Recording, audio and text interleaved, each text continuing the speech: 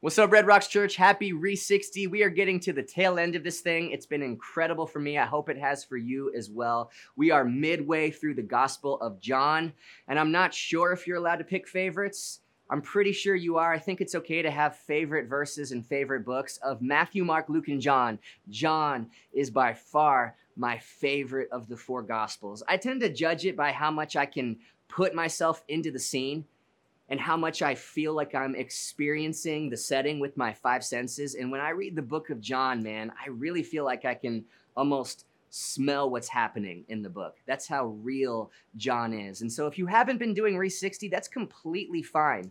Bible reading plans are not for you to be a slave to or to serve just so you can check something off a list. This is about you getting closer to Jesus, and you can pick this thing up and read it anytime. And if you haven't been keeping up with us, start in John. I promise you, it might be the best place. I always tell people to start in John anyways when they're new to the Bible. You will absolutely love it, and it's never too late. And just because Re60 is almost over, by the way, our hope is that you can keep going. My wife told me this morning, she said, babe, I'm going to keep going with the New Testament and just read it all the way through because I don't want this to stop. Just because Re60 is almost over doesn't mean your journey through the Bible and opening this book for yourself to experience God has to stop. This was the kickstart to hopefully start a brand new journey of you learning to meet your Maker and know Him more through the pages that through the words He's given to you on these pages that are readily available to you any single day. So get in John. I promise you it is so awesome. I was reading John 7 and I was reminded, especially given the rain. It's totally raining and it's awesome. It's finally starting to feel like hoodie weather just a little bit, which is great because we have these brand new Kingdom Culture hoodies. Is that a shameless plug? Absolutely it is, because these are awesome and they're cozy.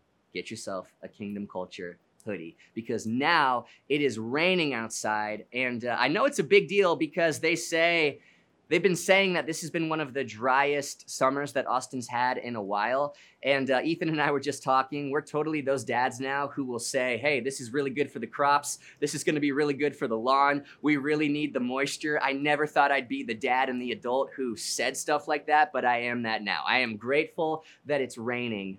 Back in the Bible days, rain was a really big deal.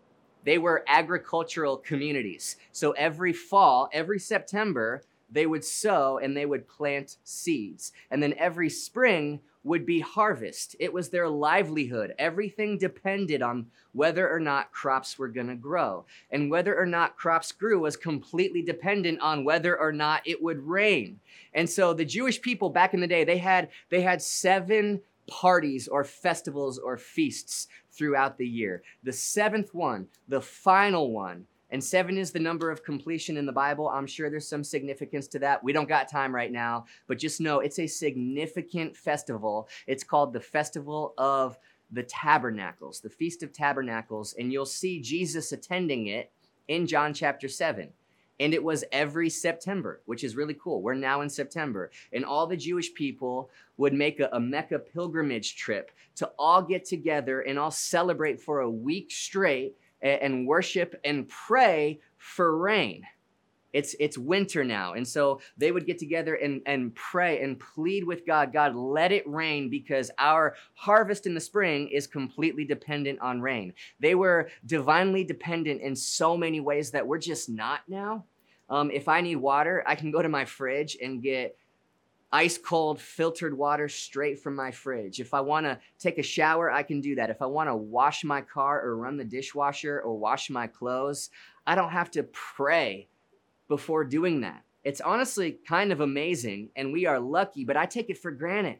There's so much about life that we're just not divinely dependent on God in the same way that the Jewish people were back in Jesus' day. Well, 2020 happens, and honestly, a lot of us find ourselves a lot more dependent on God and a lot more desperate for God than we've ever been in our entire lives. And I want you to know that is not entirely a bad thing.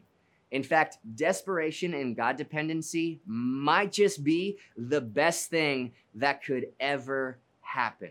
that could ever happen. And so Jesus, in John chapter 7, verse 37, it says this, on the last and greatest day of the festival, so the final day, Jesus stood and said in a loud voice. And so by this time, everybody knows who this Jesus guy is, okay? They've all seen this supposed Messiah, this prophet, this guy walking around healing people, speaking truth and saying some crazy stuff. And so when Jesus steps up on a chair at this festival, this Feast of the Tabernacles, and starts proclaiming something in a loud voice, everybody stops what they're doing, and everybody's eyes are on Jesus to think, and they're thinking, what is this guy going to say now? They're all like, if they had their phones, they would totally be doing Instagram stories of this guy right now. Like, could this be the Messiah? God of Jacob? Yes or no? Like the survey, the questionnaire thing on Instagram? Whatever. That's just where my mind goes. So Jesus is up on a chair, and this is what Jesus says in a loud voice. He says, let anybody who is thirsty. So right now he's speaking of water. He's speaking of rain in every sense of the meaning. Anybody who is thirsty, anybody who needs rain, anybody who needs blessing from God to fall from heaven onto their lives, come to me and drink. Whoever believes in me, as scripture has said, rivers of living water. This was a big deal. Rivers of living water will flow from within them. And so I don't know if you remember reading John chapter 1, but it's kind of like this, it's kind of like a second Genesis creation story. John starts with, in the beginning was God, and the Word, capital W, was with God in the beginning. That word means Jesus. He was in the beginning with God. Everything that was created in the beginning was created through Jesus. So this same Jesus was there in the very beginning, hanging constellations across the night sky, breathing creation out of his mouth with his word. And then John chapter 1 says this, something crazy. The Word became flesh. God put on skin and bone and dwelled. That's a key word. He dwelled with his people. So this is the festival, the Feast of the Tabernacles, okay? So back then, the Old Testament was written in Hebrew. And a few hundred years before Jesus was born, before John, who wrote this, was born, a bunch of smart people got together and they took the Old Testament scriptures written in Hebrew and they translated those scriptures into Greek, because Greek was the predominant language of the time, much like English is the predominant language of today. And those writers took the Hebrew word for tabernacle and translated it into the Greek word for dwells, And so in the Old Testament, I mean, you know this, God would dwell with his people inside the tabernacle. Before Jesus, the presence of God lived in buildings. That's how God was with his people. That was back before the church was a people. Now the church is a people. Now God dwells within us. Back then, God was in buildings. He was in the tabernacle. And so this is John artistically saying Jesus, God himself, came to essentially tabernacle among his people in bodily form. God came to dwell among us and take care of the sin problem on our behalf, so that now God, rather than in buildings, can dwell, can tabernacle in me and in you. Jesus is saying living water is now here to dwell within you. And so he's talking to these people at a festival who are praying and pleading with God, please let it rain.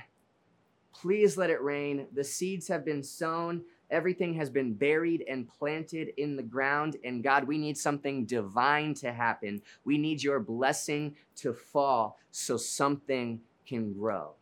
I don't know about you. I've been feeling that for a while, ever since March 12th, when everything got crazy with the world. I'm like, God, we need your blessing to reign, because honestly, it feels like a lot of dreams have just died. Maybe for some of you, it feels like part of you has just died this year, or maybe you've had relationships or a career or that dream or whatever, and it feels like it's just died this year. I'm here to tell you, maybe it got planted. There's an old saying, every seed has to die before it grows. I mean, you know this. Every resurrection, in order for that resurrection to happen, first there has to be a crucifixion. We see this with agriculture. We see this with creation. Every seed, every little seed has to be crucified, if you will, if something amazing is going to come from that. I've seen this firsthand for dreams in my life. I mean, I'm talking to Ethan and Ryan and Sam about our dream. I mean, if you asked us 5 years ago, even 3 years ago about our dream to plant a church, it was, we're going to move to San Diego. We're not going to plant a Red Rocks church. We're going to do this, and we're going to have that detail, and it's going to be my way, your way. It's going to be like this, this, and this. And every one of those details has now been changed. We are now in Austin, Texas, planting a Red Rocks church. And honestly, that's kind of why I trust it. Because it's no longer my dream. It's like God came in and said, we're gonna plant that dream, and it's gonna feel like it dies. It's gonna feel like a lot of those details kind of go into the ground. And when something grows, it's not gonna look quite like you expect, but I promise you, whatever it is, it's gonna be more and it's gonna be better. And in the meantime, here's what happens. It rains. Rain is supernatural. There is nothing human beings can do to make it rain more. All we can do is pray and see what God's gonna do. And this has just been a very humbling and hopeful reminder to me that if you have any dreams or any relationships or any of this or that you feel like has died in 2020, just because it's buried doesn't mean it's staying there. It might be that it's been planted. Every seed has to die before it grows. Sometimes we have to hop on the operating table in order for God to change our true colors. I've heard it said whatever space between me and the man I want to be, me, the man I am today, and the husband I want to be then, the pastor I want to be then, the dad I want to be then, the leader I want to be then. The only thing standing in between me and that man is the amount of pain I'm willing to endure, the amount of getting planted and feeling like I've been crucified to my own flesh, I'm willing to take. Well, in 2020, we've all kind of been forced to that. And that's why you feel desperate. That's why you feel completely God dependent. And I'm telling you, let yourself just be that. Let yourself be desperate. Let yourself just be planted. Remind yourself, I'm not buried. This is not the end of my story. Because it's raining. Because something supernatural takes place when we let God take over and we die to ourselves and we give him our dreams and we give him our relationships. Watch what he's about to resurrect. I'm not going to promise you on the timing of that. I know way better than to. I'm not going to promise you on what's going to grow and what God's going to do. I know way better than to promise things like that. All I can promise is that something is about to grow in your life. Let it be crucified. Let yourself be desperate. Let your life be planted. And fix your gaze on Jesus Christ. That's what the author of Hebrews said. I kind of feel like the author of Hebrews, when he says in Hebrews chapter 12, hey, fix your eyes on Jesus. He was talking to people who were going through it.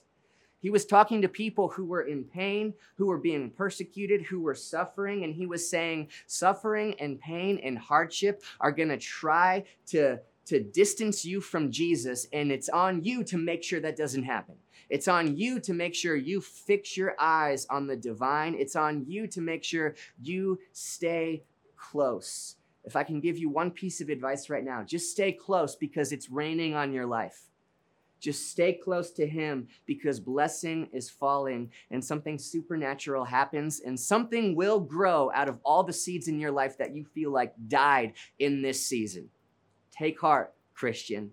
We are in this together. If you go look at the redwoods on the Pacific coast in Northern California, some of those trees are 300, 400 feet high, 2,000 years old. Some of those trees were there when Jesus and John walked the face of this planet, which is just cool.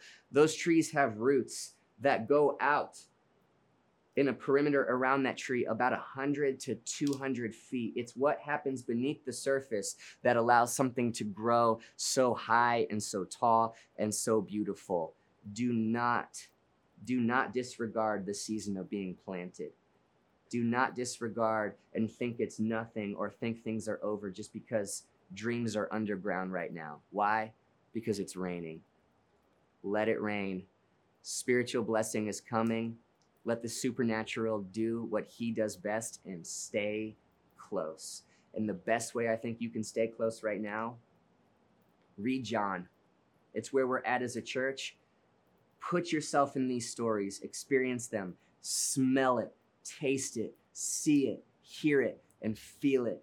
And fix your eyes on Jesus. Get your focus. Nobody who meets the real Jesus has a problem loving him. Open your Bible to John and say, God, give me the real Jesus, not counterfeits, not that version, not the version I grew up with, not the picture or the stained glass version of Jesus. Give me the real thing, because he is that rain. The God here to dwell and tabernacle with his people, living water. He is what you're looking for. And in a season of desperation, you learn that better than any other season of your life. So don't waste it. Church, we love you. Happy Re60.